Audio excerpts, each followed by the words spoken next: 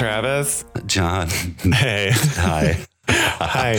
We're meeting for the first time ever. And we've never met before. Yeah, I'm so glad we were able to do this together. It's a fun project that we just started, and it's called Mean Girls Interrupted. And I'm just so happy to finally meet you after so many emails back and forth. Oh, yes. Through our MySpace profiles.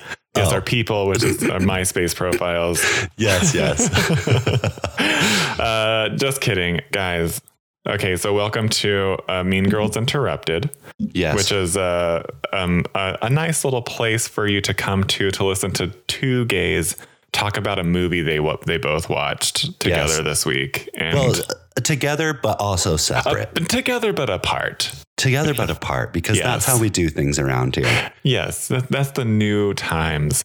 But so I'm John. And I'm Travis. And today we are going to be talking about a hit movie. A hit. I don't know if it was summer or what, but it's called The Northman. Yes, some of you may have heard of it. What's weird about How could you not hear about this movie? It was like advertised everywhere. Well, it's kind of like how I did not know that Bjork was in this, which we'll get into that bitch later. I did know that she was in this, and that was like part of the draw for me was like, oh, Bjork's in a movie? Cool. I mean, honestly, the cast in general was kind of insane, and I was like, I have to see this. Yeah, I feel like interesting. But yeah, so The Northman, it came out in 2022, so we're getting current today. Yes, we are. We're actually current. Yeah. But it's directed by Robert Eggers, who did The Witch and The Lighthouse. And it was written by Robert Eggers and a poet who goes by the name Sion, I guess. Wait, can I ask you a question? Is this Robert Eggers' third movie? Is this only his third project? I don't think it's just his third one, but this would be like third major, maybe. Yeah, so he did like The Witch was like an indie phenomenon, of course, with Anya Taylor-Joy. Yeah, so this does star Anya Taylor-Joy and Alexander Skarsgård. And is it Anya? Is that how I love that. Is that how you pronounce it? I believe it is Anya. Oh, I love that. Anya. Okay, I've been saying it because it's like Anya Taylor-Joy. Think about it. I mean, I love Enya. Me too. Sail away, bitch. I'm sorry. I keep interjecting. But, so anyway, so this is it was released by Focus Features, which is like the indie arm of Universal. I didn't. Okay. I was not aware of that. Fun fact. But yeah, so the budget itself, so was astronomical. Yeah, so Focus Features is $60 million was that budget. So not a real indie. Oh no, it was actually more than 60 million. Oh, really? It was they don't even have an actual budget. It said estimated budget, this number. It said between this number and this number, and they didn't make their budget back. In theatrical release. I can see that because like it did come out COVID times. It was like beginning 2022, and like we had the whole like if you don't remember, there was like a whole re-up of the virus. Trust me, I remember very well. Yeah, but it's gross. Its gross worldwide was like $68.5 million within the first few weeks of its theatrical release. So which is great. It has a returned on its investment, thank goodness. But enough about that, because we need to talk a little bit more about this movie in terms of the story. And so, I mean, if you're not living under a rock, then I'm sure you've seen advertisements for this movie. Also, spoilers. Oh, yeah. To say at the top, spoilers. Right. Definitely spoilers. So whatever. If you have not watched this movie and you do not care to watch it and you want to hear us squawk about it, excuse me. Yeah. Then please continue listening. Yeah. It's like a Nordic tale. It's like a Norse god fairy tale fantasy, but very rooted in realism at points. Yes. It's very hyper stylized, however. Beautiful. But like you can tell that a lot of thought and care went into like the details of the world and making it as authentic to the people who would be living during that time. So I was getting very like Games of Thronesy vibes at points. Were you? I was as well. I certainly was. But I think that's because it's so ingrained into us now. Right. Like if it's not like high fantasy, Lord of the Rings, medieval timesy, then it's if it's like period and like slightly darker and like cool tones in the cinematography, then but Robert Eggers does a really good job at subverting that expectation, because there were times like whenever like say for instance like Ethan Hawke's character rides back into town and I was like, oh, so we're doing Game of Thrones today. John, can I tell you I had no clue? I still couldn't tell you which character was Ethan Hawke. I looked and really? I said, Who was Ethan Hawke? Which one was he? I knew that he was in this movie, but I didn't know who he was going to be. But like, I still don't know who he was. I clocked him like immediately. But like, also good for him on that rock and bod though. You see a lot of bodies in this movie. When you're talking about fantasy, we're not talking elves and shit. We're talking Alexander Skarsgård. Yeah. We're talking the other one, the uncle. Yes, the gunkle. Dude, those bodies. I was like, that's all underneath there? Good for you guys. Those bodies are insane. I was like, okay, guys, let's dial it down a notch. I know that you're eating a whole lot of protein, but maybe protein, skip a gym day here and there just to kind of level it out. It seems like they, I was just like concerned they might have like a body dysmorphia. Like maybe they're like trying to achieve like this unrealistic goal of like masculine beauty and stuff. And I'm just like, you guys don't need to do that. Well, if you think about it this way, Alexander Skarsgård has really not been in a major feature film. He was True Blood, and people don't really remember him outside of that. I mean, Tarzan happened in 2016, but did anyone see that movie? I did not see that movie, but I think it was fairly successful, but not for me. I just hear Tarzan and I'm like, I don't care. Yeah. When I hear Tarzan, I think flop. And so that's, I mean, essentially this would be the one where he's like, I need people to take me seriously. And by that, I mean, I have to have the hottest body on earth. Yeah. And we can get into that too, because it's like, Alexander Skarsgård is like a very deft actor, performer, character person. But at the same time, I'm just looking at them abs, and those abs don't make facial expressions. The thing is, though, is like he did very well in this movie, and I didn't need the body because he's covered up so much in like those rags that it's like, what was the point? And it's almost like he doesn't really have a lot of dialogue. A lot of his character was very action oriented, I guess, and a lot was communicated silently. And and there was like one little soliloquy moment. He has like a couple of soliloquy moments in this movie where like he's like kind of like digressing to the heavens or something like that. And I was like, oh, like it was kind of jarring for me for like, oh, this is what your voice sounds like. And instead of just like roaring, screaming and yelling. True. It was very much testosterone pizza for me. The testosterone pizza. Starring Julia Roberts or what? Yeah, exactly. Mystic Pizza. We need to watch that one too. Honestly, we could at some point. I've never watched it before. Me neither. Okay, so I guess should we get into the plot? The plot, guys. This is where spoilers become spoilers a thing. ahead. So the story, it follows. Okay, so what we're doing here on this day is scrolling down to a summary that I don't have. But anyway, so I'm just going to go off. So anyway, so this starts out with like a young version of Alexander Skarsgård's character, whose name is Amleth. And he's a prince of like this Nordic community, this kingdom. And he is the heir to it, as you are as a prince. And he's super excited that his like dad's coming home from like war and battle and doing like Nordic stuff. And it like takes place in like the year 862. Oh, yes. I noticed that immediately. I was like, 8 after death. Got it. Yeah, got it. After whose death? We don't know her. We're not sure. Someone died. Yeah, someone died. 852 years before this movie was. And people are like, we got to redo this calendar. So it's the Viking age. And Alexander's, Almleth's dad, he comes home and he's received by the court of this Nordic court. And guess who's the queen? None other than the Nicole Kidman. Oh, with a wig. With another wig. But I loved her wig, though. Her wig was a clear, I mean, obviously they're only going to use lace fronts for movies like this, of this caliber. But I mean, you could almost like catch where the lace was. The thing is I was mostly looking at the waves in her hair. I said, oh, look at the way those fall. Yeah, it was, but it almost seemed like kind of synthetic and not full human hair, which was like distracting for me. Was it?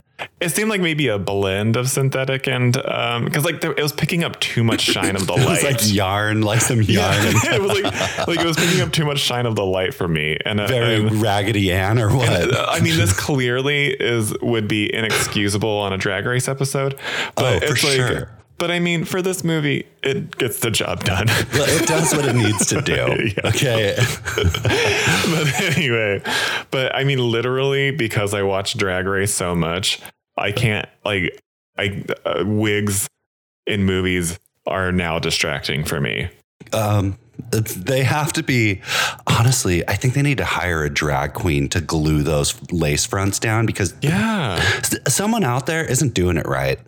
Yeah, and like great, cool, but like cool, like they can like the wig maker in the studio is doing a phenomenal job, like plucking those strands, cutting those hairs and everything like that. But it's like whoever's applying it on the day, I mean, needs to have a higher pay level, in my opinion. Yeah, because that person's like, I gotta go home.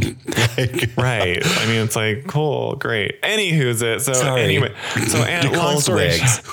So immediately in the story, you get introduced to who becomes the bad guy, the antagonist, which is we'll call him Gunkel. Yes. Okay. I'm trying to remember the actor's name, but I looked him up and yeah, and the characters' names are too crazy for me to even They're very hard to pronounce. So we're just going to go with the uncle. Yeah, the dark-haired uncle, and who is Amleth's dad's brother. And you get right away some exposition that's very hardcore. You get Willem Dafoe in a jester costume with a false peen, and he's like making insane. And he is throwing so much shade. Immediately throws shade within the first 2 minutes. Throws so much like horror, like slut shames Nicole Kidman's character. Yes. And is like basically outing her as being like, look, while you're away at war for months at a time, she's fucking around. Oh. And then they're just like, very funny. You just go ahead and shut up over there. But the Gunkel's reaction to that was anger. Tells you everything. Oh yeah.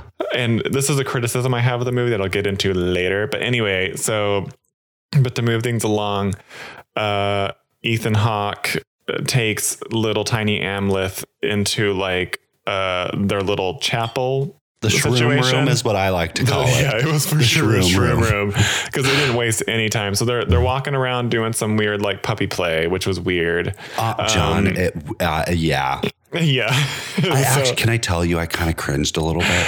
I cringed because I had because to look away a little bit. Yeah, because a part of the lore apparently is like they believe that whenever they go to war, they are turning into embodying the spirit of the wolf.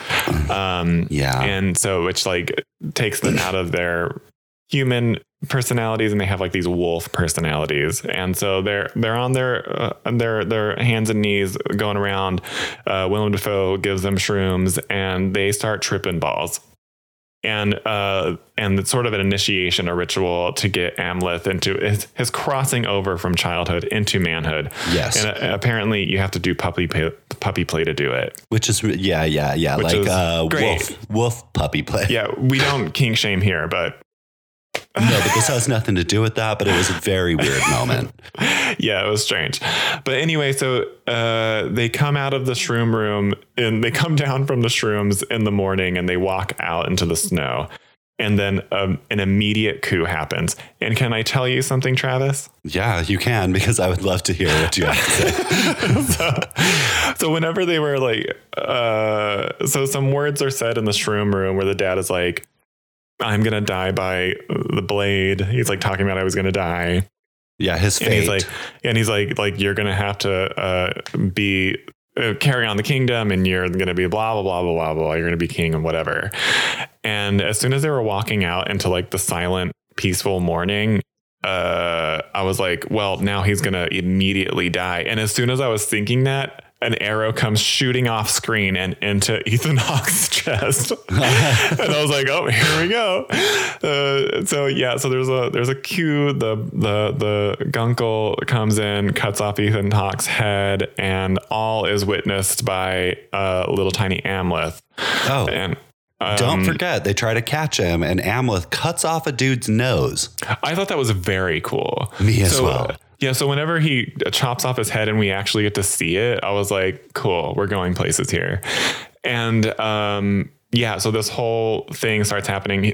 He's being chased after these other cronies, and he gets snagged up by one guy, and the guy's about to kill little tiny Amleth, but Amleth slices off his nose. Just clean. Cuts it right off. Said, "Got your nose." Yeah, that would have been hilarious. It would have been funny. And his nose is actually in between his thumb and finger. Yeah. Got your nose. Yeah. So anyway, he gets back to town where a full stage riot's happening, full takeover of the town, full takeover of their whole establishment. Everyone's dying. Yeah, and he sees like his mom being carried out and like screaming whatever. And the guy who he just cut his nose off, he comes back and lies to everyone and was like, I killed the boy, don't worry about it. Totally didn't get away. Totally didn't slip my grasp. Totally killed him. Okay, fine. I lost my nose in the process, but that's but the boy's dead. I got the job done. Okay. Wouldn't they ask for evidence though? I mean, but it's back in the day though. They didn't care about evidence. They need evidence. You're right, though. They did not care about evidence. There's a lot of things they did not care about. Well, he lied, though. In the moment, he was like, he's in the river. I mean, he's in the ocean. Totally dropped him in the ocean. He was in the ocean in a boat getting the fuck away from there. He's like, I'll totally go and grab the body, but it's like pretty treacherous waters. So, but anyway, so no knows lies. And so Almeth is able to escape into the ocean somewhere south, and then becomes a man. And then we skip to, it literally just says years later and on the screen. 20. I believe it's 20 years is what they say, because he's been gone for 20 years at one point. Yeah, so he's like full Viking man ski at this point, and he's rowing. He's rowing like nobody's business. They're rowing a boat. He's rowing a boat, Viking ship with other Vikings, and all of them are super Viking like. They are. They're all very Viking. Yeah. And then like, so he's like a part of this little mercenary group of Vikings. And bikes on bikes. You know what I mean? Yeah. I was getting bikes on bikes vibes. And like, so how do you feel about the introduction to the Viking crew? So I knew immediately. Obviously, you can tell they're Vikings. They shoot those two people in the boat, which was super weird. Like, and they just laugh about it. Stupid. It was like a weird thing that they added, but I enjoyed that element. And then it's more like exposition storytelling, where it's like, you know, they're like, they don't care about human life. They're literally here to take your stuff. Yeah, like Alexander Skarsgård has not grown up to be like a soft, gentle person who seeks vengeance. He is a brutal, commits atrocities person. So it raises the question immediately in my mind, but where I was like, so does he deserve the vengeance he seeks? Because it's like, but also this is another problem of the storytelling for me, because there's an asked and answered sort of trend in the movie, and this whole immediate thing that we see him witness is like a father and son get killed, like peasants get killed off of a boat immediately, which everything that is set up here by the director and the writer, like everything that is set up is telling you that it's going to happen, and it always never fails to happen. So in that way, this movie is everything that happens is expected, and there's never a subversion of my expectations in this movie. It's like, oh, they're setting up that question, they're going to answer it. Oh, always. But I think it also plays into the fact that everything in this movie is based off fate. So it's like, yeah, true, they have to answer the question. But it's like they're basically telling you the answer to the question that they're raising as they're raising the question. And I'm like, oh, they're raising a question, but they're answering it, but it might have a twist to it. Never has a twist to it. No, it's always it's a very on the nose that's been cut off. Yeah, exactly. So it's very much a literal movie. Like they don't try to twist it up for you. It's weird because parts of it where I was like, is this literal or is this fantasy? Which we'll have to touch base on the moon guy. The moon guy. Yeah. So we'll get there when we get there. But so Alexander Skarsgård, there's like fast forward. He is pillaging a place where he meets his future love, which is Anya Taylor-Joy. She is a peasant lady worker in this village, and that the Vikings seize and raid and sort of capture in an effort to get these people as slaves, and because they are being sold. Yes. It's sort of like a slave driver economy. And so they capture these people, they kill the people they don't want, and they don't just kill them, they herd them into a home made of straw. Oh, right. And then they set it on fire and light it on fire. Yeah. And there are all of the village people they do not want to sell is in this one hut. Yeah. Being burned to the ground. So it's tiny children and babies and the elderly. So all dying. Yeah, so people who can't work essentially. And I have to say, like, this is our first like major action scene. How did you feel about this? Because I feel like a big part of this movie's like PR was like the action sequences are phenomenal. I actually was fully invested. I thought it was very cool. I thought the way the camera, I loved the direction of it. Everything, it flowed very well. And it also like the pacing, I was surprised. Yeah. Oh, it told me exactly who these people are. And I also love that you see Anya Taylor-Joy right before you meet her character when she comes up with that bread and the guy goes up to her and she tries to stab him. And she's just the background character at this point. Right. She's fully she's like in deep background and shit's going down around her. But you see her briefly. Yeah. Right. And they did a good thing where they put her center focus or center framing and like they did. And so the first time he sees her, she tricks a person and cuts their throat. And and we're like, okay. So I was like, who's this? I'm like, that has to be her character, which it ends up it is. Yeah. But the way that So before that fight scene, by the way, was great. It was a great fight scene. It was like the illusion was all one shot. Oh, it was great. Was it? Yeah, like that's what it felt like. Yeah, they had like digital cuts where like it looks very seamless, but the illusion is one shot. Oh, because it felt like one take, which I thought was very cool. Yeah, that's like a motif that is throughout this whole movie. It's very like Birdman in that way, but like so he is walking around at nighttime and he goes into that burned the burned building where he meets Bjork. Yep.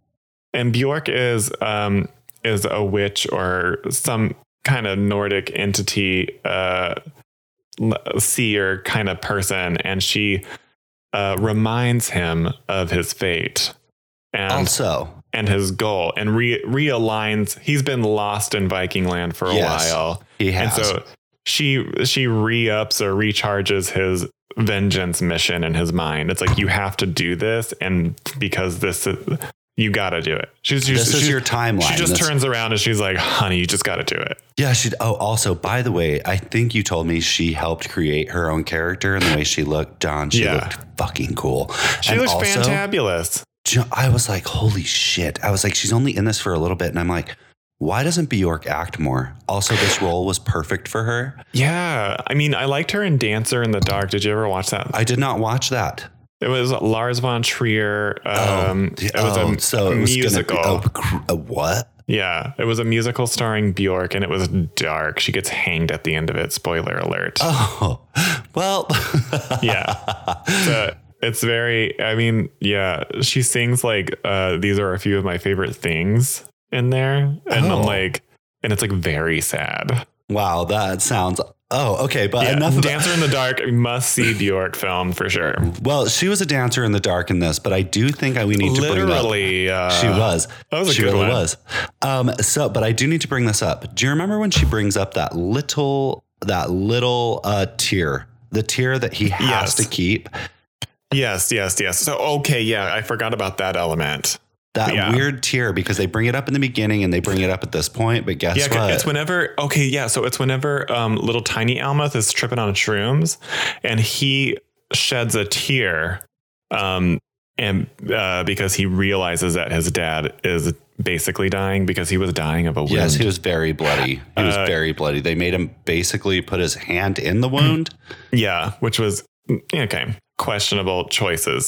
So he sheds a tear, and then Willem Dafoe as a witch doctor, like he comes up and he catches it, and then he turns it into like this little glass crystal tear, and is like, this is the last tear you'll ever shed. And so he's basically told, no more crying until it's time. Okay? He said, you can use this tear when you're ready.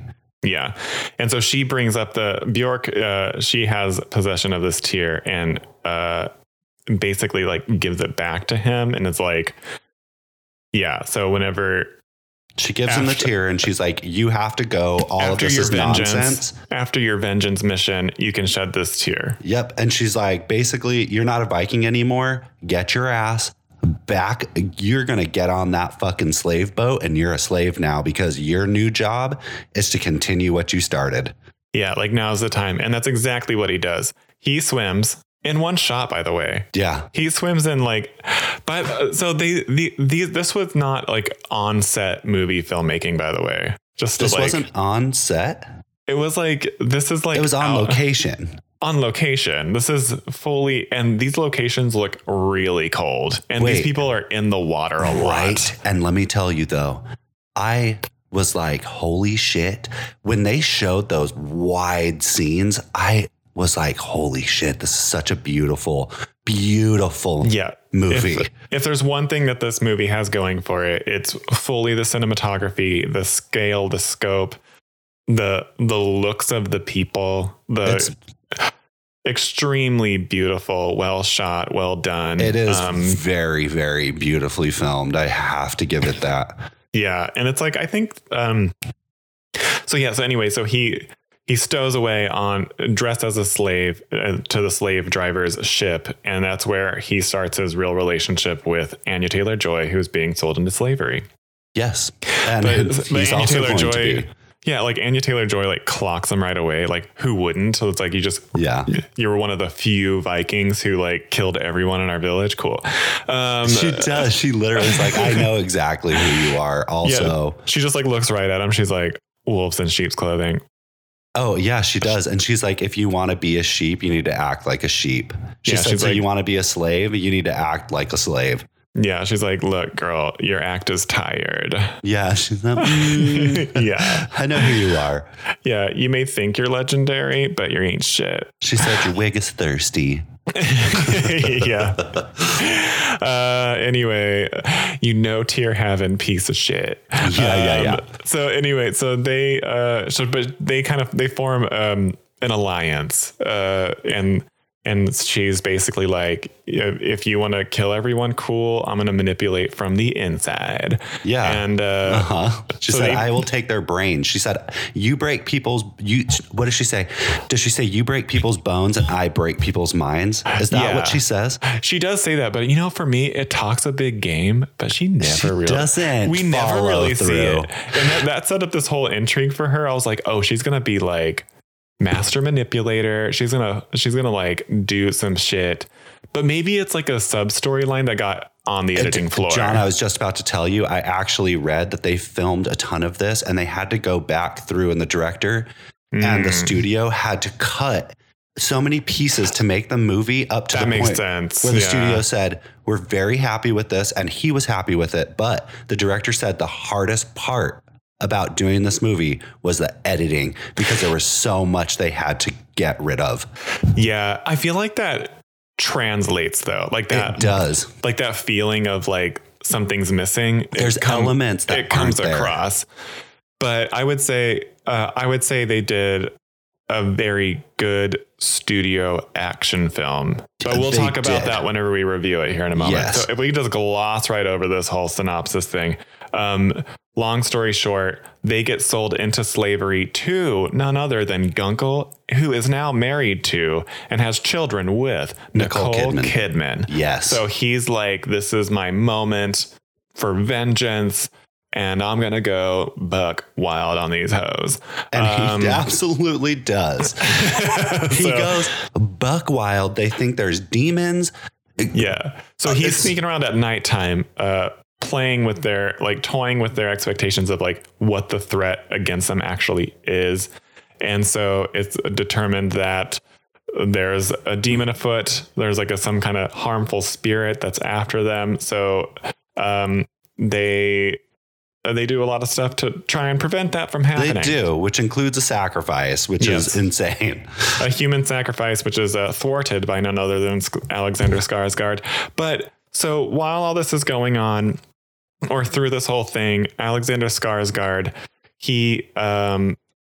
it gets very sort of irrelevant fable folklore for me anyway, because like his having to find like a special sword didn't really mean a lot to me in the long short of it. I can tell you why none of this kind of okay, so obviously I watched this with Redacted and he was like, I'm not really sure I know what's happening. And I said, well, because what they're doing is they're towing the line of the fantasy part of where the story originates. This is a real story. Yeah, it's almost it's like not based off a real person. This is based almost off like of folklore. Yeah, but it was like two like obligatory folklore. Follow a fox to find a special sword in the stone type of situation. Sword in the stone, fight some demon monster who can't go into the moonlight. Which is a cool sequence, but goes on way too long. It's very cool. But yeah, I'm with you on this. So they didn't have to have, if you're going to have the fantasy element, make a fantasy movie. Mm-hmm. Because at this point, I'm like, at what point is this really happening? Or is this his brain creating these things? Yeah. Because I really didn't understand. But then when the sword wouldn't open during the day, I was like, okay, so it is real. I'm like, so yeah, I think the magic is real, obviously. The magic is real. But I think it was just more of like a filmmaker-y choice to like root it in as much hardcore reality as possible. You know what I mean? But the magic is real. The magic is real. Got it. But for me, it was inconsistent. Yes, that's why it was hard for me to understand. Yeah. Is this real magic or is this just something? Is this just an element that we're being that's added for who knows what, for entertainment value? Is his brain broken and he's like, these are his subjective feelings of what's going on. I could have done without the magic, quote unquote magic, and just had like this. They're these Vikings that are built up in this because world. The real story is the family vengeance. It's a revenge movie, and it's only whenever we come back to that whole storyline and that's driving it forward that I'm like, oh, okay, I'm fine, I'm back on board. But whenever it kind of like had these kind of long sequential like digressions of like the fantasy, it took away from that core story, and I was like, where are we going at this point? I can tell you this. So like, I don't need 15-minute really super cool scene of finding a sword in a stone and whatnot. John, I was going to tell you, I'm with you on that. I'm glad you said that, but I will say this. You're right, because it goes off on segments, and I'm like, these segments are really amazing, but they feel out of place. They seem disjointed from the narrative. They do. Which for me is like a fun little trick of like screenwriting and directing a film, where the storytelling aspect is just maintaining that tension throughout.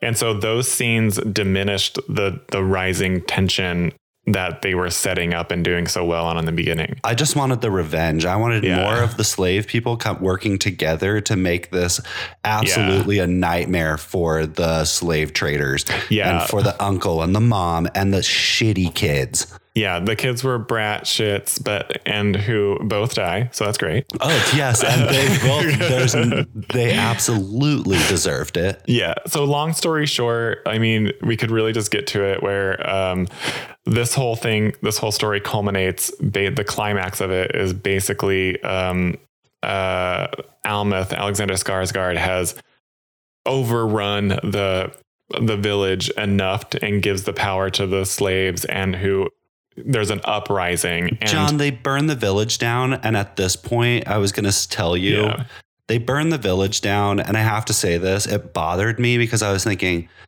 there's no one alive left anymore. Alexander Skarsgård / Amleth has killed literally everyone and put a sword through the noseless guy's face. By the way, everyone, super cool moment. That is a payoff. That's like one of the better payoffs of this whole thing was like he gets super that cool moment. Yeah, I was like, holy shit! But they burned the place down. Everyone's gone. The threat no longer exists.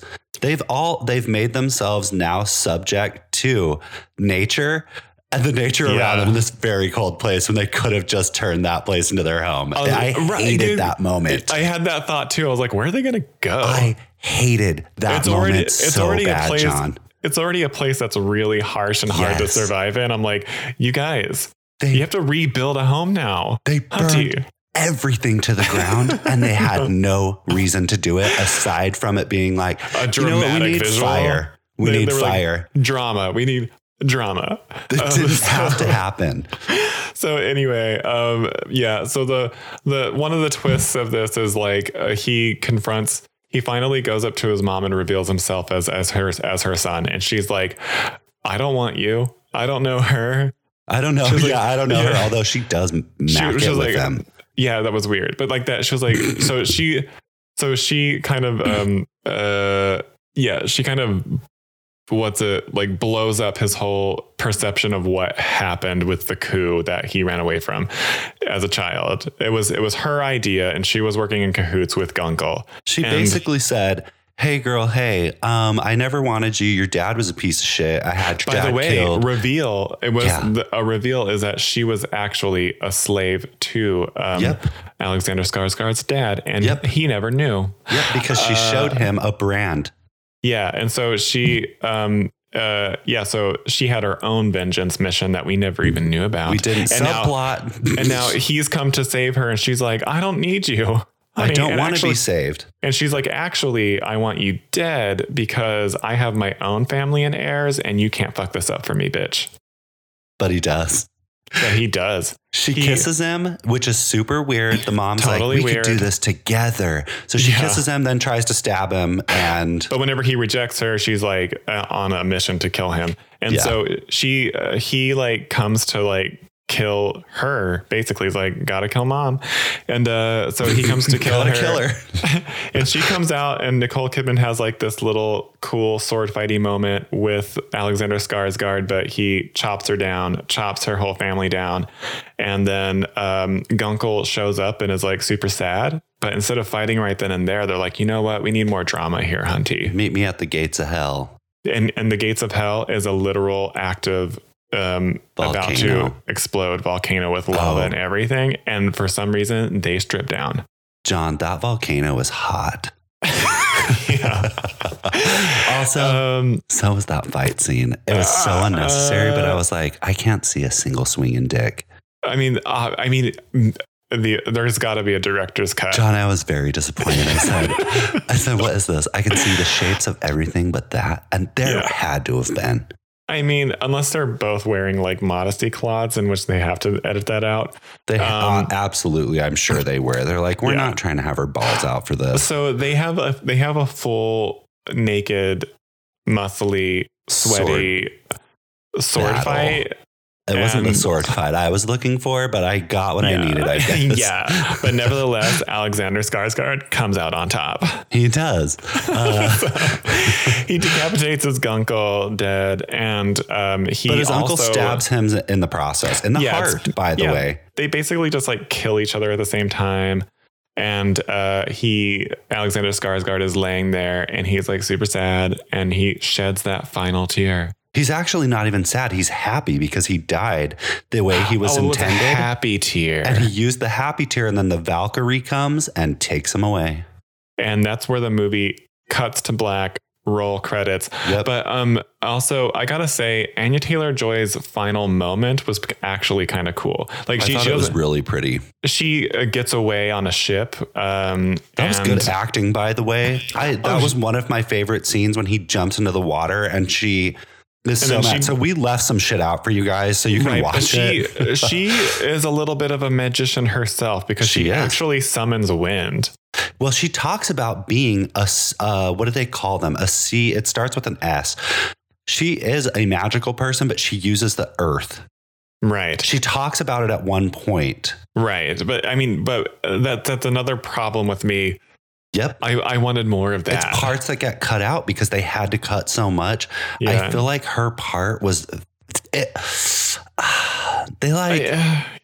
character was not meant to be secondary, I don't believe. And it ended up becoming a secondary character with elements that didn't have to be there.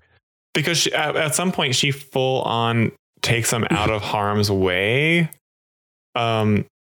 Like was it her that sent the ravens to save him? That's what I want to know. Or was it the witch? Was it Bjork's witch character? Well, I mean, it was Odin, but like, why would Odin come for you? Like, okay. Wait, Bjork played Odin? No, like whenever he's like hanging and like these ravens come in and like chop him down. Yes, of course. He sees a figure dressed in black. That's Odin. Oh, the one behind him. Yeah. And then he thinks that he's dying, but Anya Taylor-Joy like stowed him away to a hot spring. I'm like, how did she do that? Well, you think it's a Valkyrie. Also, is that bitch wearing braces? Do you remember when grills, honey?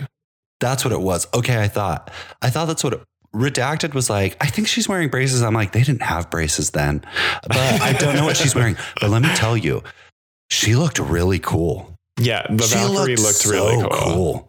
And if you guys don't know what a Valkyrie is, it is a spirit that takes you to Valhalla, and they're on a horse. They take you, and this Valkyrie looked amazing. And I believe Valkyries are all women. It's an army of women. It was so cool. Yeah. That part was cool. I was like, yeah. But that was a really cool one. But anyway, so Anya Taylor-Joy's like final moment there was really well acted by her. She is a star. This is her. She is the moment. This kind of solidified it for me. Yeah, like it shows also like she was pretty fearless in what she was willing to do. Like, she was naked a lot in that movie too. Yeah, everyone was naked in this movie. It was crazy. You want to know what? Yeah, there was a lot of body. The body, yaddy in this movie. And it was like artful, tasteful, whatever. It looked good. Everything, it felt right for the moment. Yeah, but I mean, we left out a lot of details. But Travis, what did you think about this movie overall? So overall, I thought the movie was very well. So obviously you can tell that there were things that had to be cut because this movie was probably going to be 3 hours long. It was nearly that. And it was nearly that. And I think it probably could have been longer because who knows how much they left on the floor. I mean, Titanic was like a double VHS in the day. It felt choppy, but I'll give it this. Acting, I'm going to give it about an A. I'll give it an A. The acting was an A based off of everybody. I thought the cast was great. Beautiful. Yeah. The film itself, if you guys want to see some cinematography, holy shit, come to this movie. Come to the party for the cinematography. And it is unreal. It actually, at moments, I had goosebumps at some points, those wide angles, like... Yeah, it was just like the color unreal, palette. But that is like sort of the stamp of Robert Eggers is, and also all of your favorite witch cast is back to play cameos. Did you notice that? I did not notice that, and I love the witch, dude. Yeah, so the mother is there. The person who does play that actual crone witch is in it. Really? And yeah, I believe she plays like because like every village has like their magician. Yes, of course. Yes, every village does. Who's like a major important person in the community. Wait, is she the one with the white hair? Yeah, she's the white haired one. That's her? Yeah. And also like the dad who dies is there's a moment between Anya Taylor-Joy right before she's about to escape on a boat. The guy who owns the boat plays her dad in The Witch. Yeah. And also the one who plays her mother is a very background in this movie. Wait, I love that they've done that. That's really cool. And they're all like these what really a cool fact. Yeah. I mean, it's like, we told you we're bringing facts, bitch.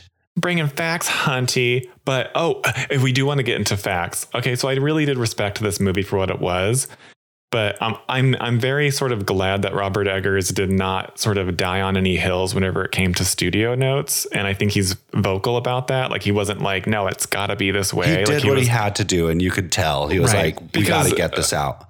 I think Robert Eggers is a very remarkable filmmaker and has a very distinct voice in the stories that he chooses to tell. And I think in order to see what his full potential is, he had to do this movie in a studio-esque way. Yeah. Because he did The Witch, was like a phenomenon, probably was not supposed to be as successful and influential as it was, but it was. The Witch was incredible, dude. Yeah. I don't think people expected that to happen, but it did, which led to him doing The Lighthouse. Which I did not watch, which is Willem Dafoe. And I watched it, and it's full-on art house movie. Is it Willem Dafoe? Yeah, Willem Dafoe and Robert Pattinson. And great film, but I feel like that was a nail in the coffin maybe for him career-wise, because it although it's very great, it didn't sell well. So he kind of had to do what he did with this. I think doing this movie and then like recutting it to make it into something that's more palatable and studio-esque and actiony was a great choice, because now the next thing he's going to be able to kind of evolve and hit that potential of like sort of Robert Eggers full came here. Sorry, bitches, wigs are snatched. This is me. I do weird, fantasy, awesome, cool craziness. And here's also my original voice. And so, yeah. Anyway. I don't know. You just what? Oh, I was going to say, I will say this. Since I watched it, which was a few days ago. Yeah. I have not stopped thinking about it, which is kind of good, I think, in the sense. Yeah. I really haven't stopped thinking about it. There are scenes in that movie that I truly was like, wow. Yeah. I'm like, wow, dude. Yeah, you have to admire their commitment. You know what I mean? Because things could be cringy, like the whole dog barking and howling thing. I get why they had it, but for me, I was like, ugh. Like he's like howling with a little tiny fox at some point, and I thought it was cute, not intimidating. No, it was not intimidating. That fox was adorable, though. That little blue fox. Whenever it started yapping, I was like, oh. Which is not the desired effect for that particular scene. But, so fun fact. So the originally cast, so Alexander Skarsgård's brother, Bill Skarsgård, was originally cast as Thorir, but dropped out due to a scheduling conflict after the delay of filming to COVID-19. Which one was Thorir? Was that the brother? I think it was the son. It was the shitty son. Yeah, that's right. The one whose heart he ripped out. We're telling all this stuff. You guys, you're going to be like, what? Okay. You're going to have to watch this movie. We did sell it to you in a different way, but hey, go see it. Yeah, it was supposed to be like a family affair, which would have been interesting. Oh, how are you going to watch this with your family? Yeah, I know. Like, are they also into incest? Dude, when that happened, I said, oh, okay, gave me very Cersei. Yeah. That was giving Cersei. That was Lannister behavior. It was very Lannister behavior. I'm a full Anya Taylor-Joy fan. How about you? I am. I for sure am. Except for that X-Men movie that she was in. What? No. Don't get me. I loved that. You did? John, it wasn't for me. That was one that was actually delayed releasing because Disney bought 20th Century Fox, BT dubs. So whenever you're watching that, you're watching a much younger Anya Taylor-Joy. It wasn't her acting. The movie itself, I felt it was very flat. I'm so sorry because I loved the cast. And yeah, the cast was cool. But I mean, that's like no harm for her career. No, you know not what at I mean? all. Not for any of them. It was just a movie that had because she's an interdimensional bench who can like teleport all around, which I kind of liked. It had huge potential, but for me, it fell flat. But we're not talking about that. I'm so sorry. Anya Taylor-Joy. But I mean, like as soon as she did the Queen's Gambit, like it was like it's over for all these hoes. It's over for all these hoes trying to do the same thing that she's trying to do. Like it's like become a giant star. Like her star potential is limitless.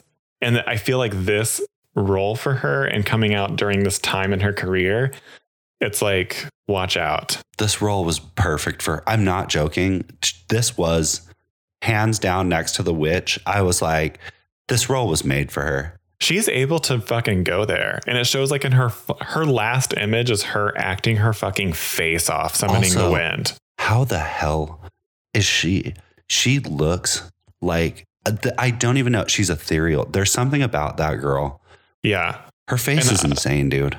Yeah. It reads on camera. It's crazy. Like her presence and her acting ability. I mean, it's not like she's like a hardcore character actress, but her characters are always very distinct, which is she did nuts. well.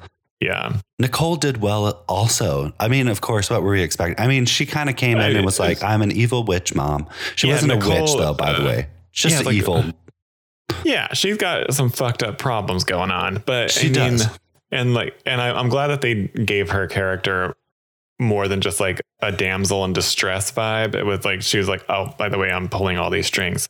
By She's the way, like, I'm the puppet master, just so you know. Just filling you in. Just so you know, like before you embarrass yourself, I just have to tell you that this isn't what it looks like. Yeah. This isn't what you think it is. Yeah. This is what you think it was. I love that she said, I'm going to be the death of you. Yeah. And it's true. She essentially was the death of him. Pulling the strings. She was the puppet master the whole time. Yeah. I guess. Yeah. I don't know. What do you think? What else is there? Are there like any other? It left me wanting more from Robert Eggers, which I think we're going to get in the next one for sure. I wonder what he's going to choose to do. I really think that this is going to be. I'm definitely more interested in what Anya Taylor-Joy is going to be doing. And I can tell you in 2 shakes of a Persian kitten's whiskers. Good.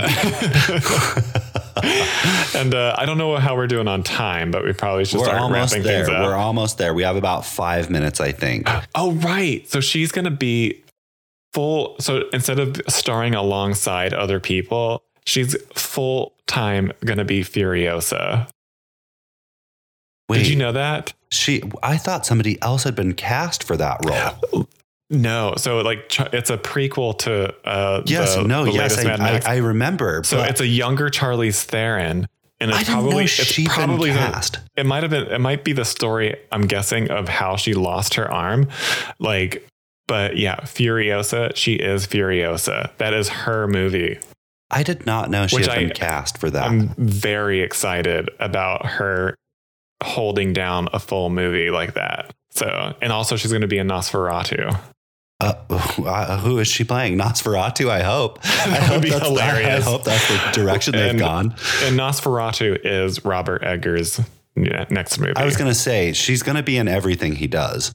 He essentially created her, which I hate to say because she's the muse. Yeah. She has the power to do whatever, but he was the one who was like, He put her on the map. He put her on the protagonist leading lady journey in her first movie. So, well, she was also, it's weird because like she kind of wasn't the protagonist. She ended up being the antagonist, which I fully loved. I was here for it too. But I mean, that was more of like a Rosemary's Baby kind of. It really kind of was. Like there's an external force, and you stood no chance from the very beginning. I love stories that are in that framework. It was we keep going back to The Witch, but overall, I guess we do kind of have to wrap this up. Okay, so, cool. 89% tomatometer. Oh, okay. 89%. What did we get? Like, so the tomato meter for all of you, we call it the tomatometer here. Yes. 89% fresh, but the audience score, 64%. Really? 64%. Oh yeah. Okay. What do we have, like a Metacritic? Do we have like I don't know, but what would you give it? So let me think. So how about out of 10 Valkyries? Or I was gonna say, how about out of 10 severed noses? Yes. Okay. Out of 10 severed noses. Oh, I love this. Good job. Good job. Good job. So calling it back. So out of 10 severed noses, okay, it's really hard for me to weigh this. I don't want to go with the audience. I think I'm going to give it a 7. I'm not going to give it a 6. I'm going to give it a 7. A 7 is fair, and that's also my score, just because this movie has extraordinarily strong elements to it. John, it's just so beautiful. I don't think I could give it anything less than that, because that the beauty of it is carrying the movie. It's amazing. Yeah. The story itself, sure, it's fun. It's part of it's part of the movie. Like some parts of these movies, I was like, wow. Yeah. It could have been so much more. The story wise, if I was just going on story, this would be more of a 4 to 5. But but because it's so beautiful, to quote Laomi, I'm giving you a 7 tonight. Yeah, I'm giving you a 7 tonight, Laomi. She knows. You see, the movie tried to come here and do what it meant to do, but the beauty was carrying you. The beauty carried it, and the acting was good. A 7. Yeah, I'm giving it a 7. Yeah. I'm glad that we could land on that point. Yeah, but I would very much recommend just giving it a shot. Watch it. Watch The Northman. And I'm glad you guys all came here today to listen to two queens just digress about a movie. We did. And we digressed and digressed. Yeah, we left it all on the table for you guys. Since I continue to digress, we do have to say this. We say this at the end. Yeah. These people put in a lot of hard work. People who create movies. Yes. And the hard work comes across on this movie. Those actors in that cold ass water, I felt bad for them. Dude, me too. It looked cold. I'm going to say this. These are all our opinions. We will never say like, you know what? I don't think the movie, we're not sitting here trying to, we won't can't do better than this, honey. I'm not sitting here being like, oh, fuck your drag, because I'm not out here making a movie. You know what I mean? No, but unfortunately, I am giving you a 7 tonight. I'm going to give you a 7 tonight based purely off of that. But so, as John was saying, we do appreciate you guys coming here. Yeah, thanks for showing out. And like, comment, subscribe. Leave us a review, please. Give us 5 stars if you so choose. Email if you want to email us. It's in the description. So let us know if you want us to watch a movie, and we'll talk about it. We'll talk about it, and we'll do our best to do our best. But with that, Travis, it's so lovely seeing you every week. John, I am so glad you said that, because I knew you would, and I agree. You're like, I love seeing me too. Right here in this little box in the corner. Your jungle box. Travis has so many plants. So many plants in his mise-en-scène. Yes. By the way, mise-en-scène was going to be my note for this, was a beautiful mise-en-scène in this movie. Could you explain to me what that word is? After, do you all want to learn? We'll do it next time. We'll do next time. I think what we're going to watch is a surprise. So we're not telling any of you what that is. You just have to wait and see. And with that, Travis, I guess I'm going to see you at the movies. Roll the credits. Just roll the credits. Bye.